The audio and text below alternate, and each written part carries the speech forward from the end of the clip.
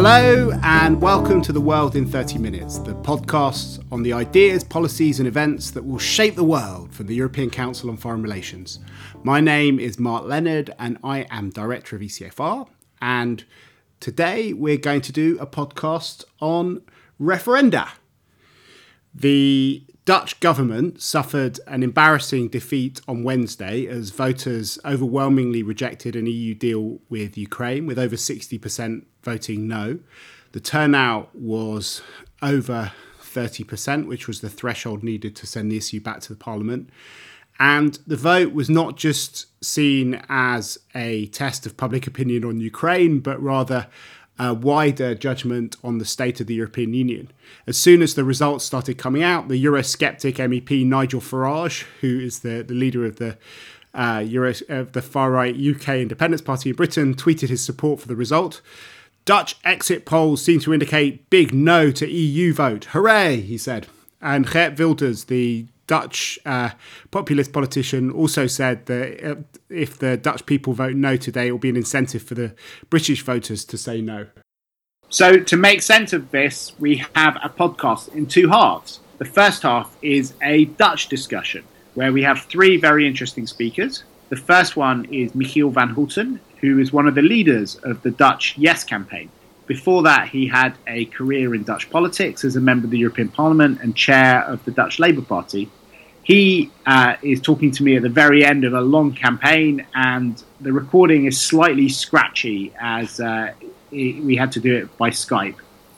Second up is Beatrice de Graaf, who is a council member of ECFR and a professor of the history of international relations at the University of Utrecht. And finally, we have Dick Oosting, my colleague at ECFR, who's sitting here with me in London. He's the CEO of ECFR, based in London, but is a Dutch national and actually voted in the referendum.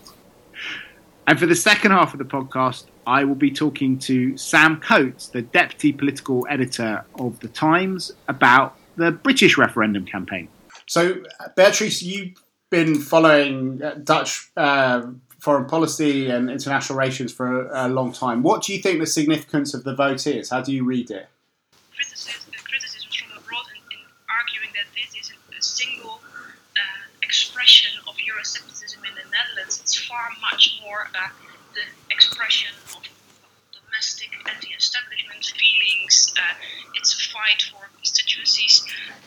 The numbers of no voters overlap totally with the SP, the Socialist Party, and the PVV constituencies. So there's a huge correlation and coherence there. So I think you have to be very careful to frame this in terms of a loss of European ideals in the Netherlands as such. And there was also a short survey this morning on the reasons why so many people stayed at home and did not vote.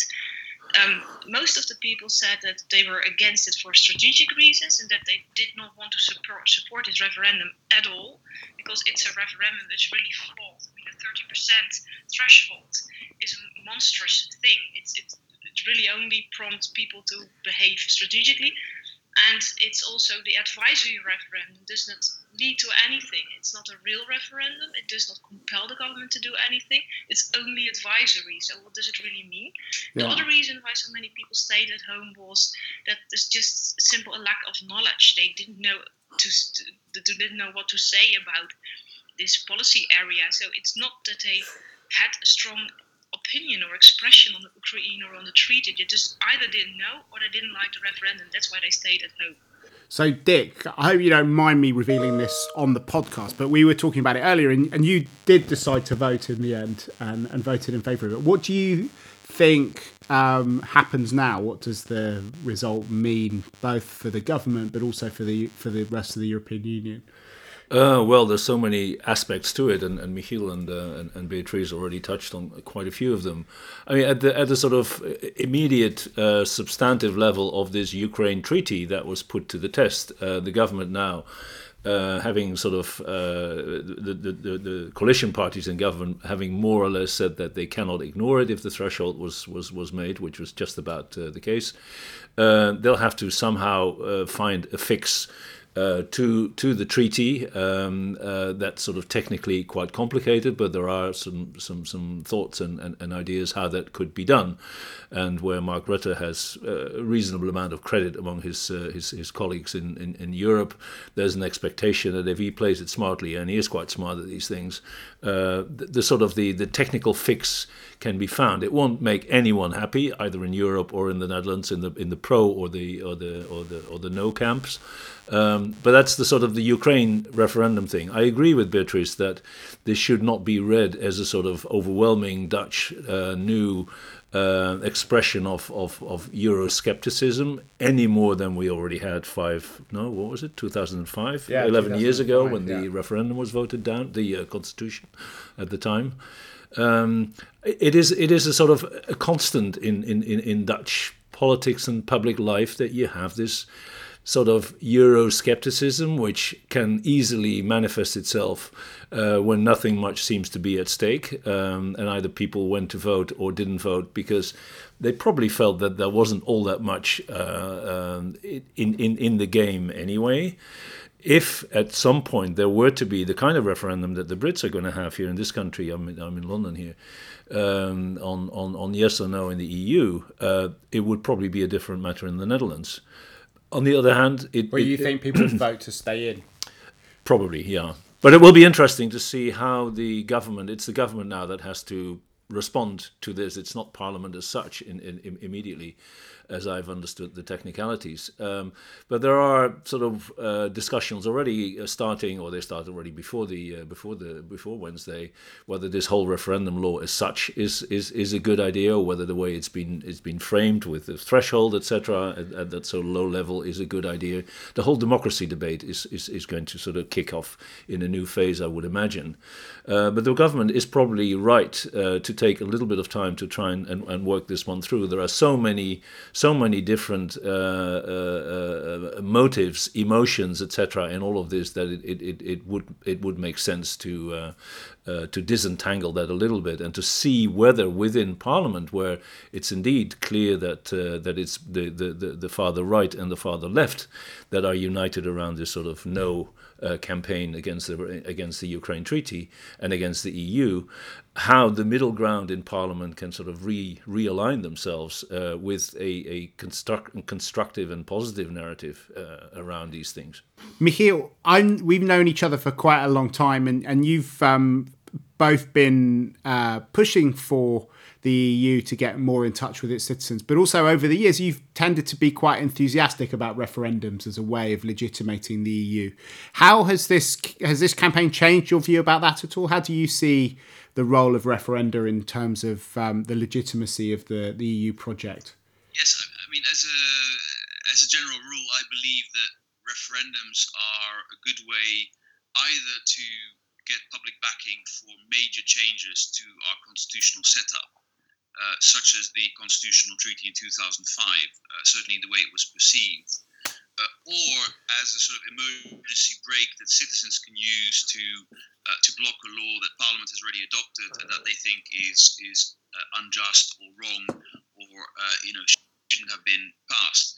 The problem with this particular referendum law, and Beatrice already alluded to this, is that it sent out the wrong signal in terms of whether or not people should go and vote. It was advisory, so the implication was that the government would not necessarily be bound by it. But at the same time, it had a validity threshold of 30%, meaning that if more than 30% of voters voted, the referendum was valid. And it's very hard to reconcile those two. How can something where you have a validity threshold still, not only be advisory if more than the number of people required go and vote? So we spent basically, and this is the core problem of our campaign, the Yes campaign. We effectively had to fight two campaigns. We had to fight one campaign to persuade people to vote in favour, and we had to fight a second campaign to persuade people to go vote at all. A lot of Yes supporters stayed at home. A lot of Yes supporters in the media, in politics, spoke out publicly and called on people not to go and vote. And at the same time, the No campaign, had a completely free reign. They were able to focus on the message, their negative message, the lies that they spread about what was in this treaty, and so for us it was very hard to counter that. So yes, referendums absolutely, but this particular referendum law is flawed, and luckily and happily, most parties in the Netherlands, including, by the way, the No camp, are saying that the law needs to be changed. So, what could happen in terms of changing the law? You think that they might remove the threshold, or they might stop the idea that people can just collect signatures? How many signatures do you need to collect to 300,000? 300,000. Yeah, I mean, I don't think the signatures are the issue. I mean, people are complaining that it's too easy to collect the signatures. There's an app you can do it electronically. As long as those signatures can be verified, I welcome that as a way of making democracy more accessible. But I think you have to choose. Either you have an advisory referendum with no threshold, or you have a binding referendum with a threshold. There is no sufficient support in Dutch politics for a binding referendum at the moment. It requires a change to the constitution. That change, that support just isn't there at the moment. So the obvious way to go would be to have an advisory referendum without a threshold. Okay. Sorry, Beatrice, do you want to add something? Yeah, the point is that the whole debate on the referendum as such, I think, impacts a deeper lying problem, which is that democracy is turned into something that is more similar to what Pierre Rosa van Loon once described as counter-democracy. So it's not longer Habermas, where you have informed citizens debating and getting themselves to better solutions and suggestions and advice. It's party democracy, it's counter-democracy. At the moment in the Netherlands, there's a debate of a huge talk show star in the Netherlands who has collected enough signatures to ask for himself the title of Pharaoh of the Netherlands. And there's new talk on new referendum on the Black Peter in the Dutch discussion, what color he should have. So what's the black here, for non-Dutch people? What's the Black Peter? Sorry. St. Nicholas's helper.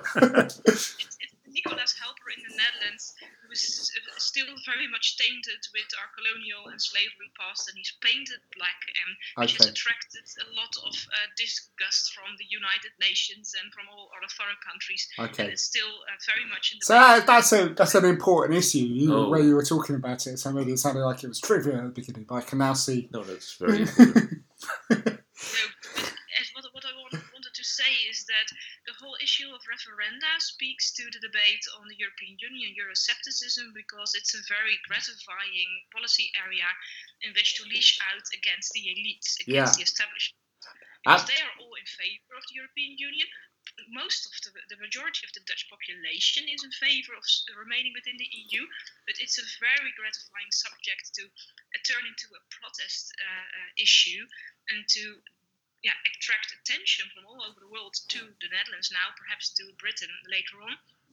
And I think it's signaling a problem that just implementing the instrument of a referendum does play into the hands of this movement of counter-democracy, party democracy, and elites and governments haven't found a solution yet as how to tackle that, because it's not informed by knowledge, it's not informed by rational arguments, it's something totally different. And the original idea of the Labour Party in the Netherlands, of D66, it's the party that invented the whole idea of the referenda, was that it would lead to better solutions and more basic participation in democracy. What we see that it's being hijacked, taken hostage by elements in society that do this for their own interest, for their own, whatever interest they have at hand, but not to improve the rational debate and argument in the sense of the Habermas public opinion. It's funny, I remember going to The Hague in 2005 around the time of your referendum there, and a very senior Dutch diplomat talked to me about how we were witnessing the democratic destruction of the European Union. This whole idea of counter democracy, or what is also being kind of described by Francis Fukuyama as kind of vetocracy, that it's very easy for people to throw spanners in the works of different systems. What happens to the EU, which is based on compromise, on backroom deals between different governments, where you scratch my back, I'll scratch yours, and in the end everyone kind of wins out, but you need to have a bit of give and take. If it can be opened up to referenda on different things, and people find it easy to block things, Dick. And specifically interesting on this kind of question about the Ukraine deal, because one of the really striking things about this referendum is that the stakes for Dutch people are so low. It's not like the British referendum, where if you vote to leave the European Union, there'll be direct consequences for the British economy and for British citizens. Yeah. Whereas here, it's the Ukrainians who will suffer any consequences rather than the Dutch. That's right, yeah. Well, as said, I mean, there are technical fixes for the government to take the results of this referendum into account, quote unquote. But when it comes to how do you reconcile the method of operation as you describe it of the European Union with direct voter participation, particularly when it has this sort of negative streak that Beatrice talked about and you refer to as vetocracy. It's very difficult to reconcile that, and I think that merits a discussion as such. And that has to happen obviously at the national level. There's no point in having sort of the lamentations at European level in the European Parliament, etc., about how the citizen doesn't understand and we have to explain better. That, I think, is a closed road. That has been tried. It hasn't worked. It really has to happen at the national level to see how your own interest. And I would say on Beatrice just now that it's not just a question of people sort of pursuing their own interest, because that in itself is a legitimate way of expressing yourself in a democratic system.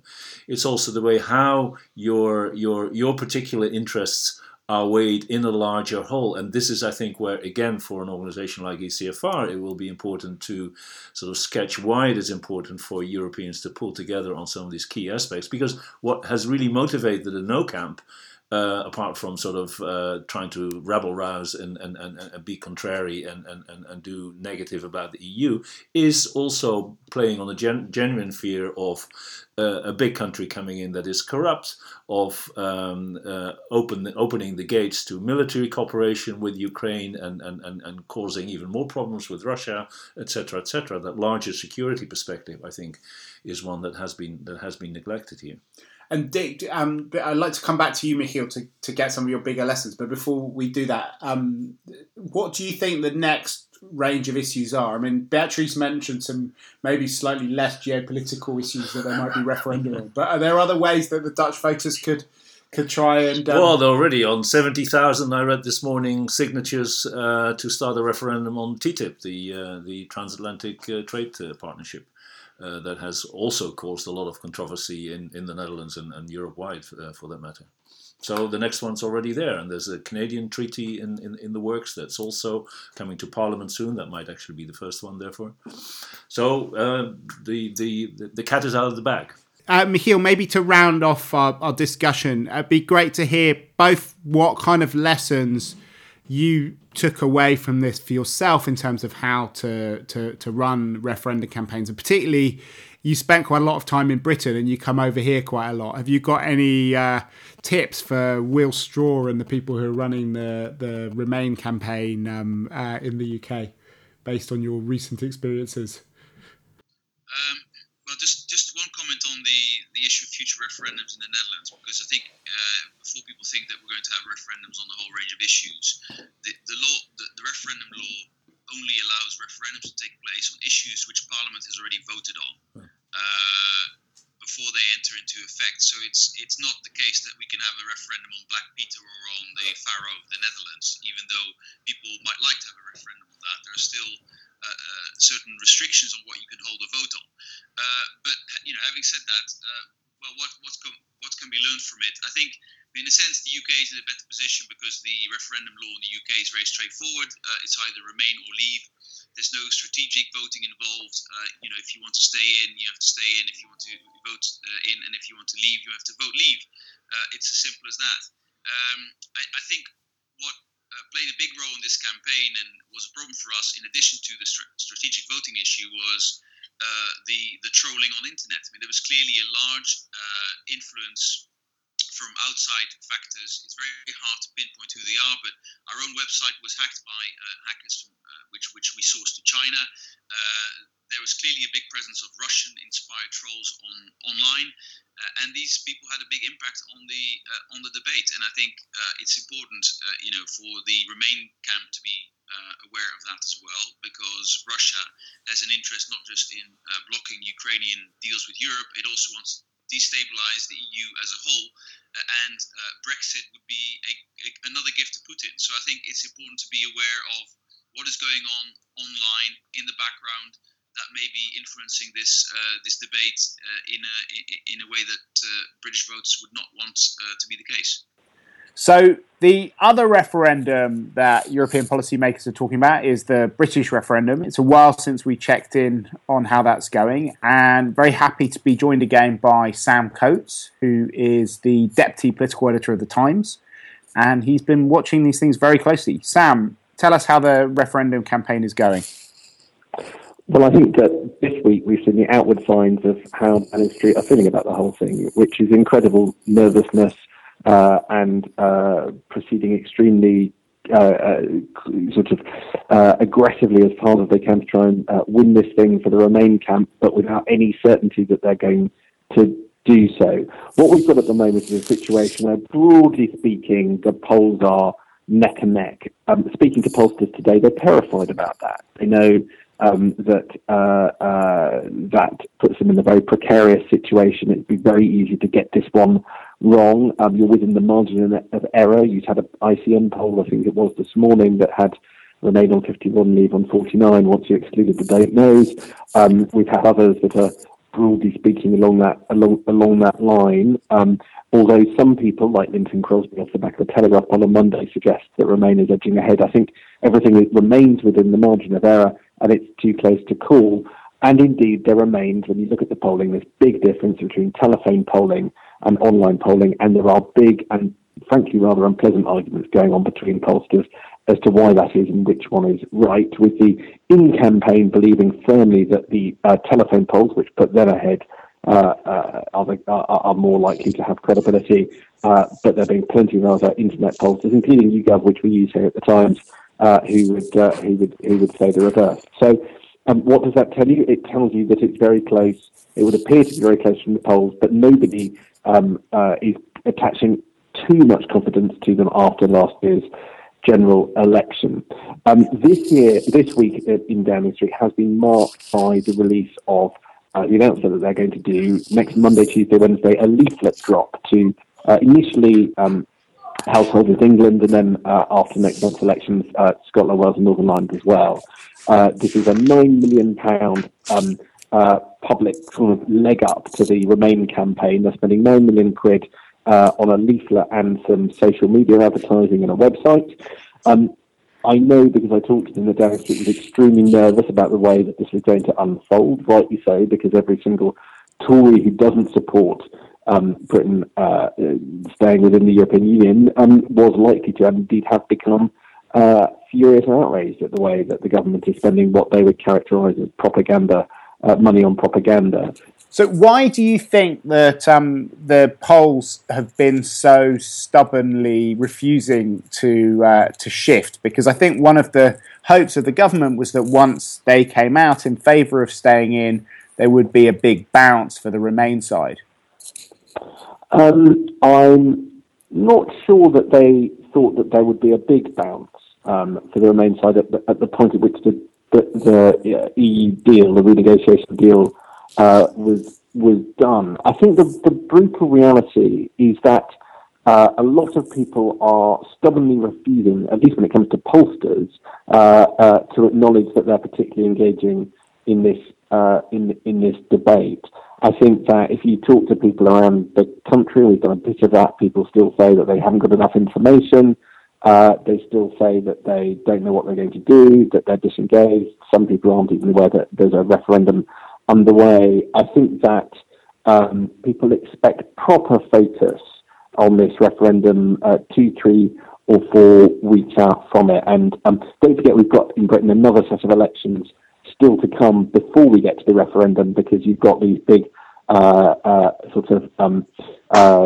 the Scottish, Welsh, Northern Ireland, London, and some local elections on May the 5th. And to be honest, quite a lot of party political firepower, particularly Labour's party political firepower, is going on trying to win those rather than to concentrate yet on the European referendum. So there's still, for those of us in the Westminster bubble, it might feel like we're doing Europe the entire time.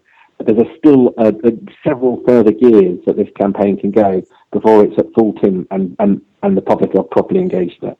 So we've had a few skirmishes on some of the big issues that are going on. Who do you think has won them? There was one after the Brussels terrorist attacks about whether it's safer to be inside or outside of the European Union. There was a question about the closure of the steelworks in Port Talbot, whether that's Europe's fault or the Westminster government's fault. Now I suppose there's another volley about the Panama Papers, whether that's and who do you think's winning these different issues as they break out into the news agenda? The 3 items that you talk about, I don't think any of them have made any kind of material difference on the outcome of the referendum, and indeed it's hard to say that one side decisively won any of them. The problem is now, everything that hits the news agenda, every political matter that hits the news agenda, is then appropriated by both sides of the referendum campaign, who release a sort of assertions combined with partial facts to say that whatever has just happened proves that their side of the argument is right, and whether it's greatest security cooperation proves you need to be in Europe in order to stop terrorist attacks, or that being in Europe opens the floodgates to people getting in through Turkey, through Europe, and allows people to come into Britain who perhaps shouldn't be, and with a view to committing crimes against British people. You hear these arguments; they cancel each other out. There is no definitive right answer, frankly, to any of those questions, and so I suspect that people in the end just start tuning out because they hear strong shouty arguments on both sides. I think there are certain issues that could start to turn this. And I think if there was a sustained narrative that people will be able to come into this country under the guise of EU immigration, and there was any evidence that was undermining safety, security, and allowing increasing terrorism, I think that would, if the migrant crisis could be linked to either crime or terrorism in any sustained and significant and credible way, that something like that could shift public opinion. There is an underlying nervousness in the British public about the numbers of people that have been able to enter the country in the last decade, and at points at which that debate has come to the fore, public support for the European Union has dropped. You've seen that quite clearly in the polls over the last 5 years. There are moments where that debate has come to the fore. Support for staying in the EU does decline. So I think Downing Street is nervous that you get either a widespread debate about net migration figures, asylum, or refugees. So who do you think is winning the economic argument? So I think that the one tactic that has been shown to work, or the polling suggests works in this referendum campaign, is running a sort of fear campaign. And this is what the Remain side have so far succeeded in doing better than the Leave side. For about the last 6 weeks, David Cameron, Will Straw's Better, Stronger In campaign, and supporters of staying in Europe have basically been saying, if you leave the European Union, there will be a period of uncertainty, potential short-term economic shocks, and then a longer-term period of instability while Britain feels its way to new relationships with 27 EU countries, and suggesting that might have a impact on people's pockets does seem to have been broadly successful in maintaining the Remain share of the vote. However, I would fully expect that the Leave side to sharpen up some of their kind of fear arguments about the instability of the European Union project itself, given problems with the single currency, given problems with the refugee crisis, and given the general uncertainty surrounding Greece. And they need to be able to present Europe as a project that's unstable and likely to try and deal with its own problems by further integration that Britain will be caught up in. Thank you very much to all of you. There are links up to some of the things we've been writing about both the British referendum and the Dutch referendum on our website, which is at www.ecfr.eu/podcasts. So, from Michiel van Hulten, Beatrice de Graaf, Dick Oosting, Sam Coates and myself, Mark Leonard, it's goodbye for now. The researcher of ECFR's podcast is Ulrike Franke and our editor is Katarina Botel-Atzinaro.